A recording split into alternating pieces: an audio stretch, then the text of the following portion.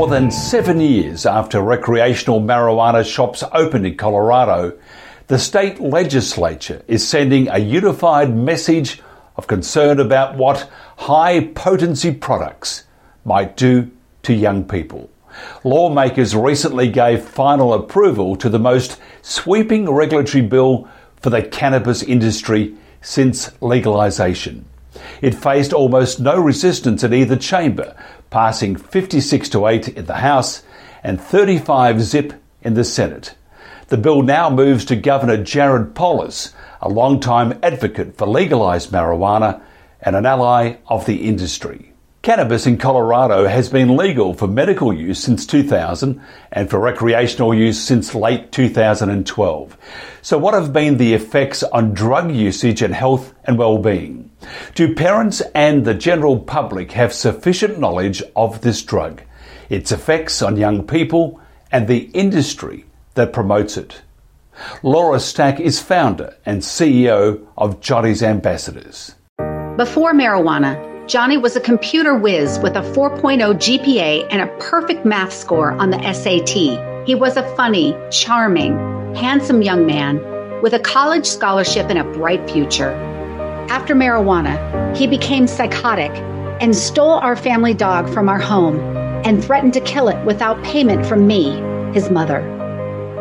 Hello, I'm Laura Stack, and I have the undesired wisdom of knowing what it's like to lose one's child. By sharing my son Johnny's story of marijuana addiction and suicide, I hope to keep other teens from following his path. The dangerous truth about today's marijuana is the poignant life and death story of my son, Johnny Stack, whose young and vibrant life ended by suicide after his descent into addiction to high-potency marijuana and then cannabis-induced psychosis. You'll laugh and cry with me as I retell the story of Johnny's joyful childhood and then take you through the unthinkable tragedy of his loss. It's every parent's nightmare. This book is a call for parents across America to educate themselves about the risks of today's high THC marijuana products. Johnny's real-life story is backed by recent scientific-based research on how today's potent THC products can lead to mental illnesses such as anxiety, depression, paranoia, psychosis, and sadly, suicidal ideation. I hope to use my pain to help you talk to your children. I pray Johnny's story is a wake-up call to parents and young people who think it can't happen to them. Laura Stack, thanks very much for joining us. Thank you. Appreciate being here, Mike. Can you tell us about Johnny's story? Sure. Johnny was your regular kid, happy, funny, smiling, intelligent. He was very smart. He had a 4.0 GPA. He scored a perfect score in the math portion of our standardized test here in the U.S. called the SAT in math. He had a scholarship to Colorado State University. He played piano. He had a brown belt in karate. He ran cross country. He had his whole life ahead of him, and unfortunately, we live in Colorado, which legalized medical marijuana in 2000 and recreational marijuana in 2012 when he was 12 years old. And at the age of 14, I hit the markets and the high schools.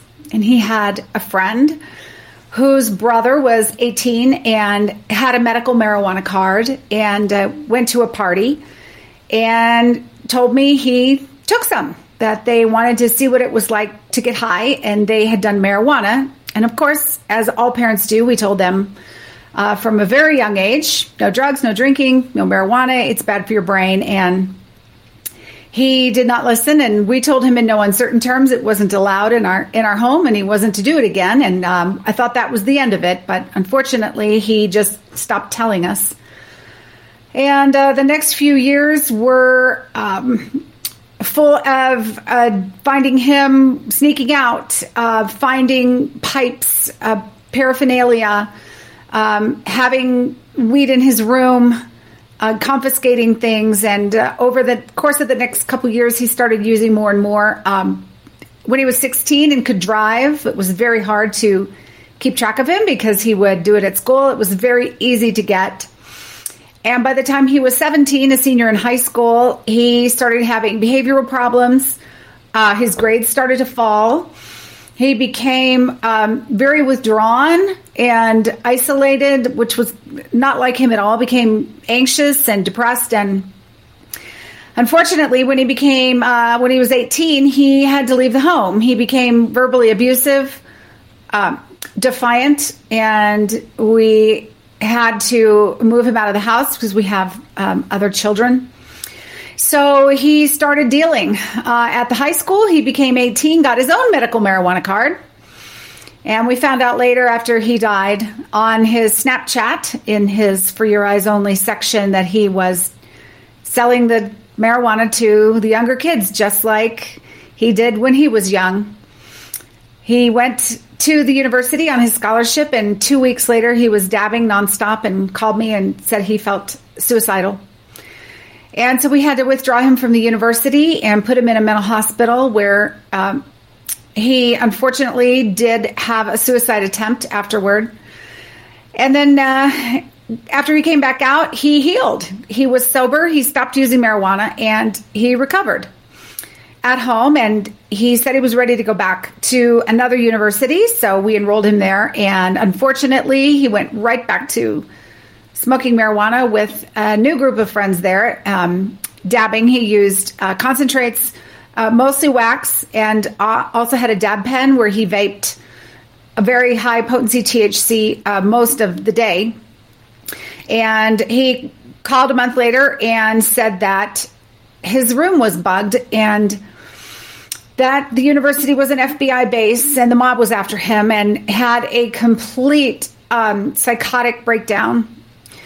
Had never experienced this before, and put him right back in a mental hospital, and they gave him antipsychotics to control the delusional thinking that he was experiencing, and he again was sober from the marijuana, and he recovered. So we tried university number 3, and unfortunately he met up with a girlfriend that he'd known before who was dabbing marijuana every day because she had borderline personality disorder and thought it was helping her. So he took up dabbing again, and unfortunately also stopped taking his antipsychotic. And in November of 2019, he wrote in his journal that the mob was after him and everybody knew everything about him, and he jumped off a 6-story building.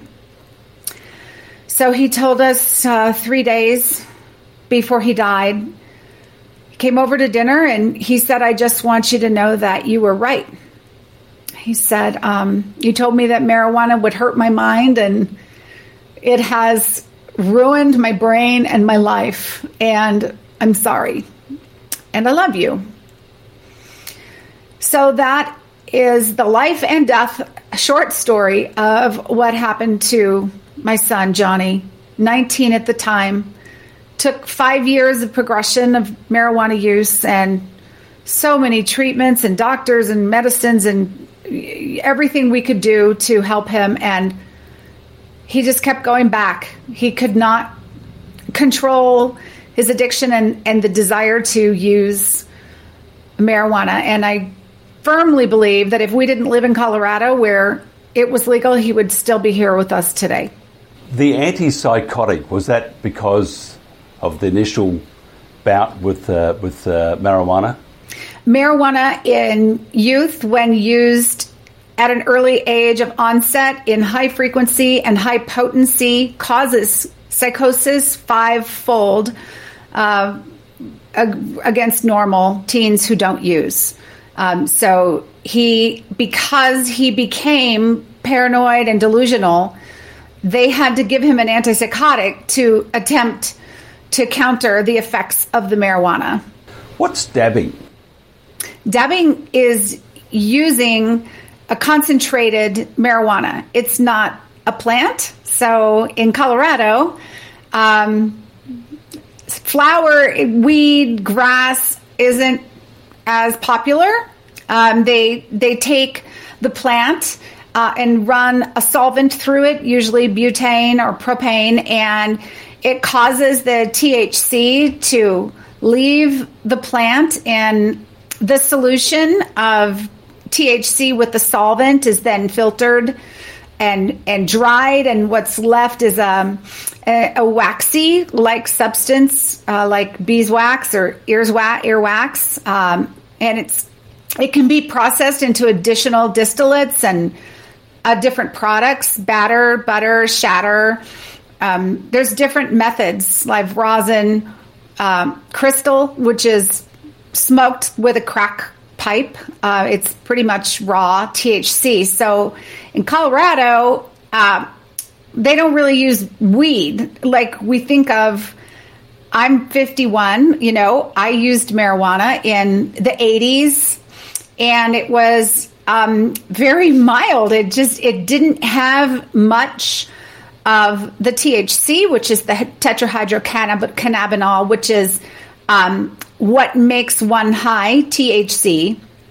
It's the chemical in the cannabis plant that causes you to feel high. And so they're just using the chemical here in Colorado. A lot of concentrates, they call them dabs because you only need a dab, just a little bit on a pinhead that you put on a heated device to vaporize it. And it is extremely potent. It's can be pure, nearly 99% THC. So it's no longer a plant. There's nothing natural about the products that are being used here. They are chemicals. So it's very much like taking the coca plant and making cocaine and then turning it into crack. So they take the marijuana plant and they take, cannabis, they have marijuana, and then they turn it into THC. And when you heat THCA crystal, it is THC, and it's nearly pure. So they put it in things. They put it in a lot of things here. Drinks and candies and tampons and suppositories and salad dressing. I mean, anything you can think of that you can use to get into your body in Colorado, THC can be in it. You're the founder and CEO of Johnny's Ambassadors, Inc. Can you tell us about the organization's aims, activities, and reach? Well, I mean, we just didn't know anything about marijuana culture because this is very recent. These dabs have only been out on the market for 5 or 6 years. They've been around, but they just weren't used and they weren't common. And so when we found out that Johnny was using these and saw what they were in his college dorm when we withdrew him the first time, and we just said, what is this stuff? And, we consider ourselves, we were very involved. We both work at home. We always were, we went on vacations. We were here when he left. We were here when he got back. We were very hands-on parents. And we thought, if we can miss this, this can happen to anybody. So after he died, we started doing a lot of research, and we're just shocked at what we found and the harms that marijuana can do to youth because their brains are still forming. We don't get involved with legislation, with if it's legal and you're an adult and you choose to do it, we don't recommend it. It can cause problems for adults just as much as kids, but more so in adolescents because of their very vulnerable, immature brains still forming. So we started a 501c3 to educate parents and teens about the dangers of these very high potency THC marijuana products, particularly in adolescent brain formation and mental illness and suicide. Basically, what happened to our son to keep other teens from following that path. I think there is such a perception that, it's just weed. I did it when I was a kid. I'm fine. And so we're really sounding the alarm out there that this is not just weed. This isn't even in the realm of the same drug.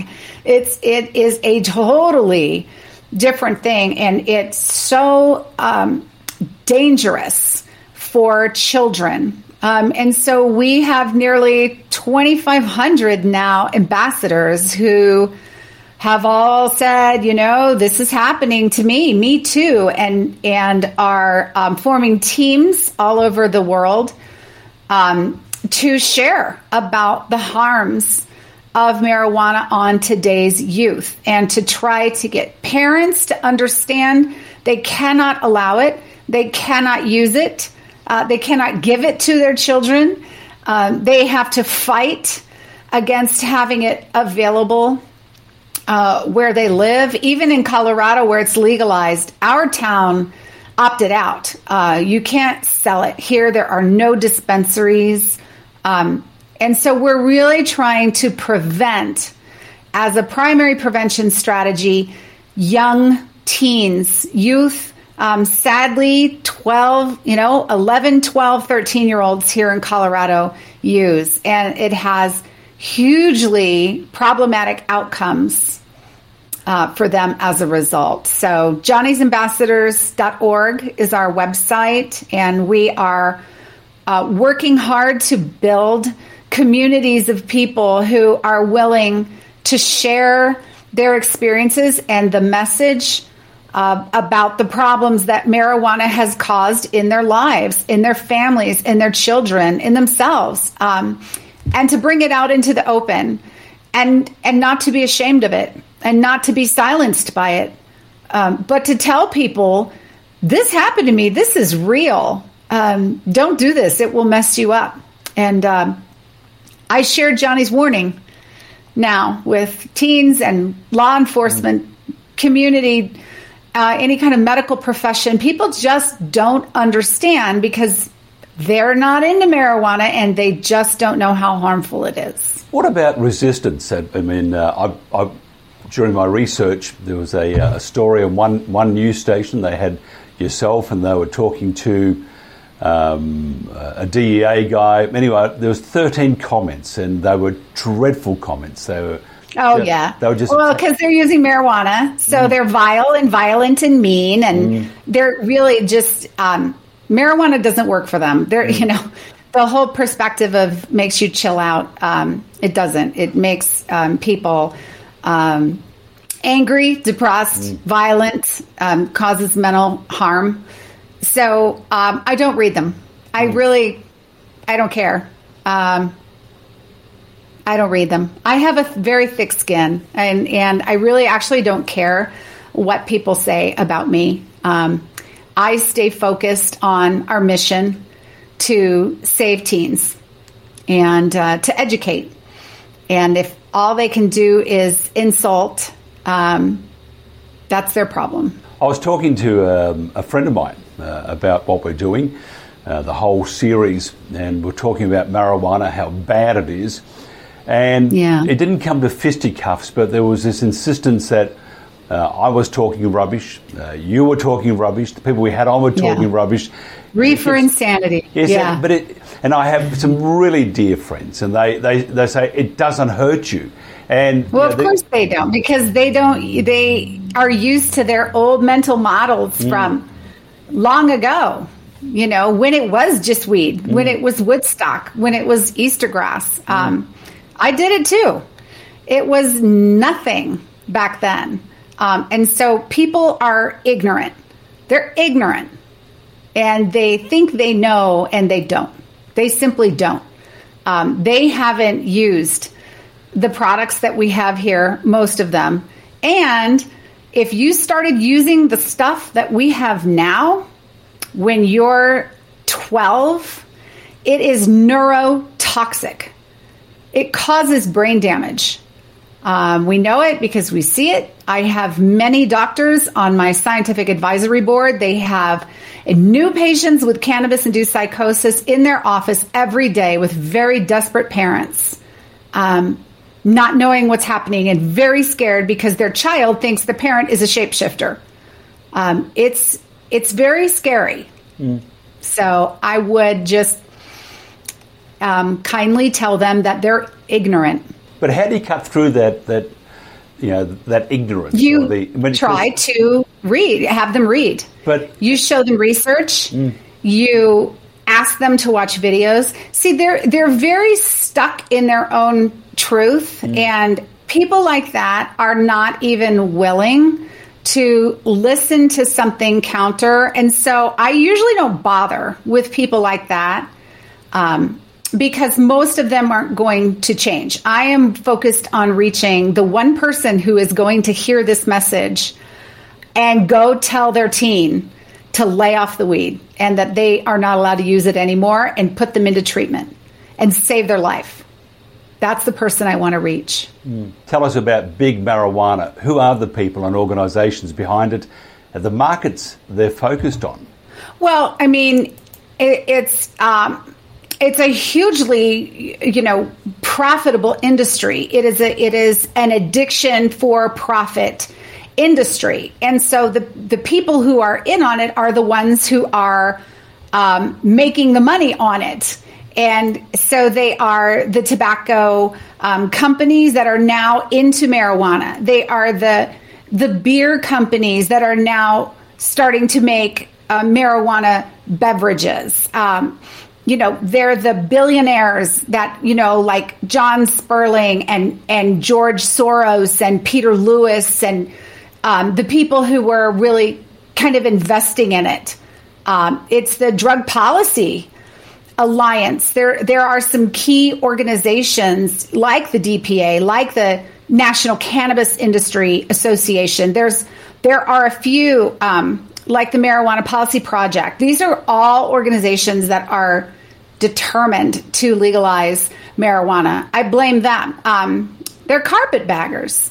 They are willing to sacrifice the health of our children on the altar of their profits. Normal, Hugh Hefner, there's all kinds of people that we can blame. Robert Corey, who's the one who was the attorney that started Amendment 64 here in Colorado. I blame him. I blame the pot doctor, the pot shop, just like the old pill mills that used to prescribe opioids. Now you pay your $500, you go tell a pot shop doctor you got a migraine when you're 18 and you've never had a health problem in your life, and they're protected in Colorado, and they give them a medical marijuana card, and they go to the dispensary and they buy it. And then they go back to the high school and they sell it to all the younger kids at a profit. So, they don't need the black market. They don't need to grow it inside their house. They're buying it legally with a medical marijuana card. So there's a huge problem with 18-year-olds able to go buy shatter 2 grams a day. Then they go to another dispensary, buy 2 more grams, and another one. They don't track it. There's no testing. There's no regulation. They just loop from dispensary to dispensary, and they become the local high school drug dealers. In 5 minutes in any high school in Colorado, you can get your hands on weed. And I blame all of those people and those organizations that have done this to our children and don't care about public health. They're using them as their guinea pigs because they need them to be addicted, because you don't just suddenly develop a cannabis use disorder when you're an adult. Most drug addictions begin as youth. When they say it ain't about the money, it really is about the money, which goes to question your the various state governments and the federal government. There really the tax money. And doesn't seem to be a whole lot of resistance from upstairs, does it? Well, I have gone to the Capitol myself many times and yelled and screamed and talked to the Senate minority leaders, majority leaders. I've talked to congressmen, our representatives, our senators, our attorney general's office, and I just share Johnny's story. And we have to speak up. We have to be heard. We have to make a lot of noise and shout about it very loudly because they try to shame you. You know, these people. Oh, well, you know, it must have been because you were a horrible parent, and you know, your kid was, you know, must have been mentally ill before he used marijuana. You know, they just say a bunch of BS that isn't true. I mean, I wasn't a perfect parent, but I was a good mom. I don't, you know, I didn't force it down his throat. You know, there's just a lot of blame and shame that goes on in an attempt to keep people like me quiet. And I'm not going to be quiet. More like attack the person and not the evidence. Yeah. The evidence does speak for itself. You mentioned George Soros. I mean, it's interesting with George Soros. He tends to be a destroyer of most civilizations if he gets his way. How do you counter? I mean, the George Soroses and all these multi-billionaires. How do you counter their insistence on making money out of the misery of others? Well, I mean, you know, they have done a very good job by calling it medical and getting people to say, oh, you know, the poor children who need it because they have seizures. Look, I'm not trying to take away. There are components of the cannabis plant that can be helpful for certain disorders that the FDA has approved that are chronic, for example, seizures, and certain cancer pain. And, you know, so there are some things. But what people don't understand is that in November of 2020 in Colorado, there were only 131 medical marijuana cards for children 0 to 10 years old. We're not trying to get rid of the parents' ability to give children who get an actual prescription from a doctor to use, and there are FDA-approved medications, Epidiolex, etc. And then from 11 to 17, there are 140 medical marijuana cards. So that's not what the problem is. And so what we're really looking at is magically at 17 years, 364 days, to 18 years, now there are 3,900 medical marijuana cards. So what, in one day, an 18-year-old developed a chronic a medical condition. So they're not supposed to be prescribing. They're prescribing them, I believe, criminally to make money, to get them to use the product, to get them addicted. Very few users in Colorado use most of the product. So you need your chronic users. So you've got to addict them, you've got to addict them hard, and you've got to addict them young. And then they need more, and they need more potent, and they need more quantity, and that's where they're making all of their money. They're not making their money off of the 12-year-old who has seizures or the 65-year-old grandma who needs her gummy each day because she has back pain, right? That's not where they're really making their money. Do we just stop it, make it illegal, and that you get your medical marijuana from the doctor, or how do we approach this problem? And it is a massive there's a problem. lot you can do. I mean, I don't think it'll ever stop. You can't just stop it. I mean, the horse is out of the barn, right? So there's a lot of things that you can do legislatively. And so, you know, making sure your town doesn't allow dispensaries, putting caps on potency, requiring 2 doctors for an 18 to 20-year-old to sign off on the med card, requiring a bona fide physician-patient relationship where the patient has to go back every 3 months and be recertified that they can take that. Tracking systems where it's just like opioids, where when you buy your marijuana, your name goes in and you can't go from dispensary to dispensary and buy. They call that looping here in Colorado. You know, you just have to keep putting forward lobbyists having people on your side in the legislature who are sympathetic to these problems, show them the research, talk to every single person you know, remove the protection from the doctors, give parents, I don't even know who gave my child a medical marijuana card, right? You can't get alcohol, you can't get cigarettes till you're 21, but you can get a medical card when you're 18. So there's just a lot of things that you have to just keep working at one at a time and just keep hammering at them. How can we then support Johnny's Ambassadors Inc.? Well, we don't have any grants. We're brand new. We're not even a year old. We don't have any government funding. We don't have any funding. We're just private donors. We're just a group of people who are concerned around the globe, and so we are funded by individuals who share in our mission. So we gratefully take donations from all over the world. Johnny'sAmbassadors.org/donate. There's a donate button on our website. But more than that, just to join us, get involved. We've got a very active Facebook group. We have a Stop Dabbing Walk. We use hashtag Stop Dabbing. That will be held globally. We've got some teams already in Australia, several in Canada, in Kenya. I think we have 11 teams so far, and some that are committed. It's Sunday, September 19th this year. StopDabbingWalk.com.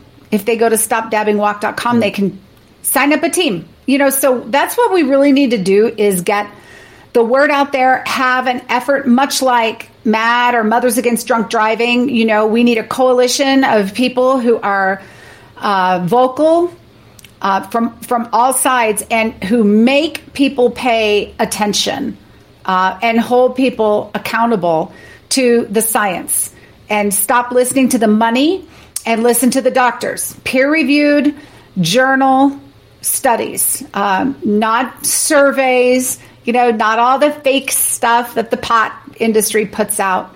And then have organizations like some of our allied partners who pay lobbyists, and get schools on board and doctors on board, and associations in the medical profession on board, and make a stink and show up to every hearing, every committee hearing.